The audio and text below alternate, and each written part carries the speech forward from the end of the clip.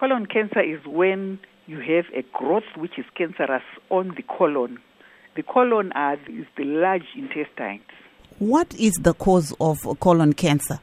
The cause, basically, like most cancers, the causes are known. But you find that our lifestyle, especially when we look at our diet, can contribute to the incidence of colon cancer. What are the symptoms of colon cancer? Normally, someone will have abdominal discomfort. But with time, you can have diarrhea alternating with constipation. You can also have bloody stools, which can occur. And as it advances, you can have loss of weight.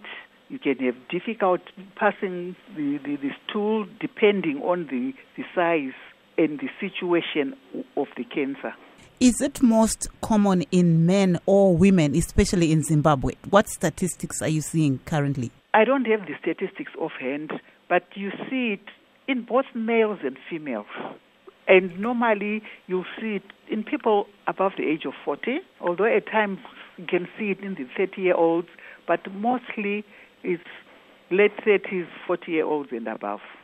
And what are you urging people to do in order to perhaps be vigilant about taking care that they are not affected by colon cancer? What are you urging people to do? What we are encouraging people to do is to look at our lifestyle, look at our diet. Because, if you look at your lifestyle, if you look at your diet, your alcohol consumption, your smoking habits, your exercising habits, you find that you can reduce the amount of cancer. So we are encouraging people to live a healthy lifestyle, to have a high-fiber diet, to have low-fat diet, plenty of water, and to exercise. We are also encouraging people that if you have a persistent symptom, 3 to 4 weeks having the same symptom, even if you say you have the symptom, you go to your doctor, you are treated, and it comes again, we are saying have it checked, just to exclude the conditions like cancer of the colon. You were mentioning earlier on that most people go for diagnosis late. Tell us a little bit about that. What are you encouraging people to do? You know, what we are encouraging people to do is to report to a doctor or to a clinic or any health facility after 3 to 4 weeks of a persistent symptom or noticing anything. What can be screened? We are encouraging people to get screened, like the cervical, the breast, the prostate, but things that don't have the actual screening mechanism, we are saying any persistent symptom, have it checked. But you find that with most people, there are several reasons why people don't go early. It could be financial implications, it could be fear, it could be, there are people who might believe that, okay, I'll go to areas where they can pray for me, I can go to traditional healers. So there are various reasons which make people delay going to hospitals.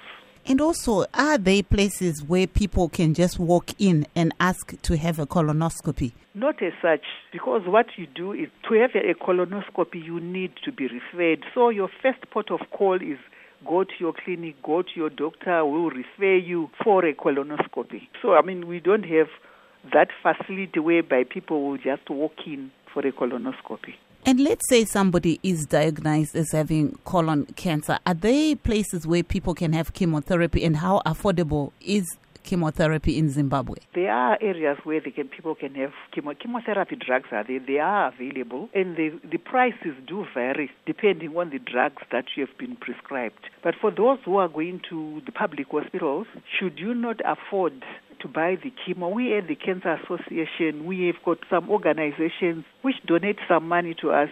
It might not be very much, but we are able to purchase some chemo drugs. We liaise with the doctors at the hospitals, which ones are they mostly prescribing. So we will buy those range, which are not very, very expensive, so that at least we can cater for quite a number of those who cannot afford to buy the drugs.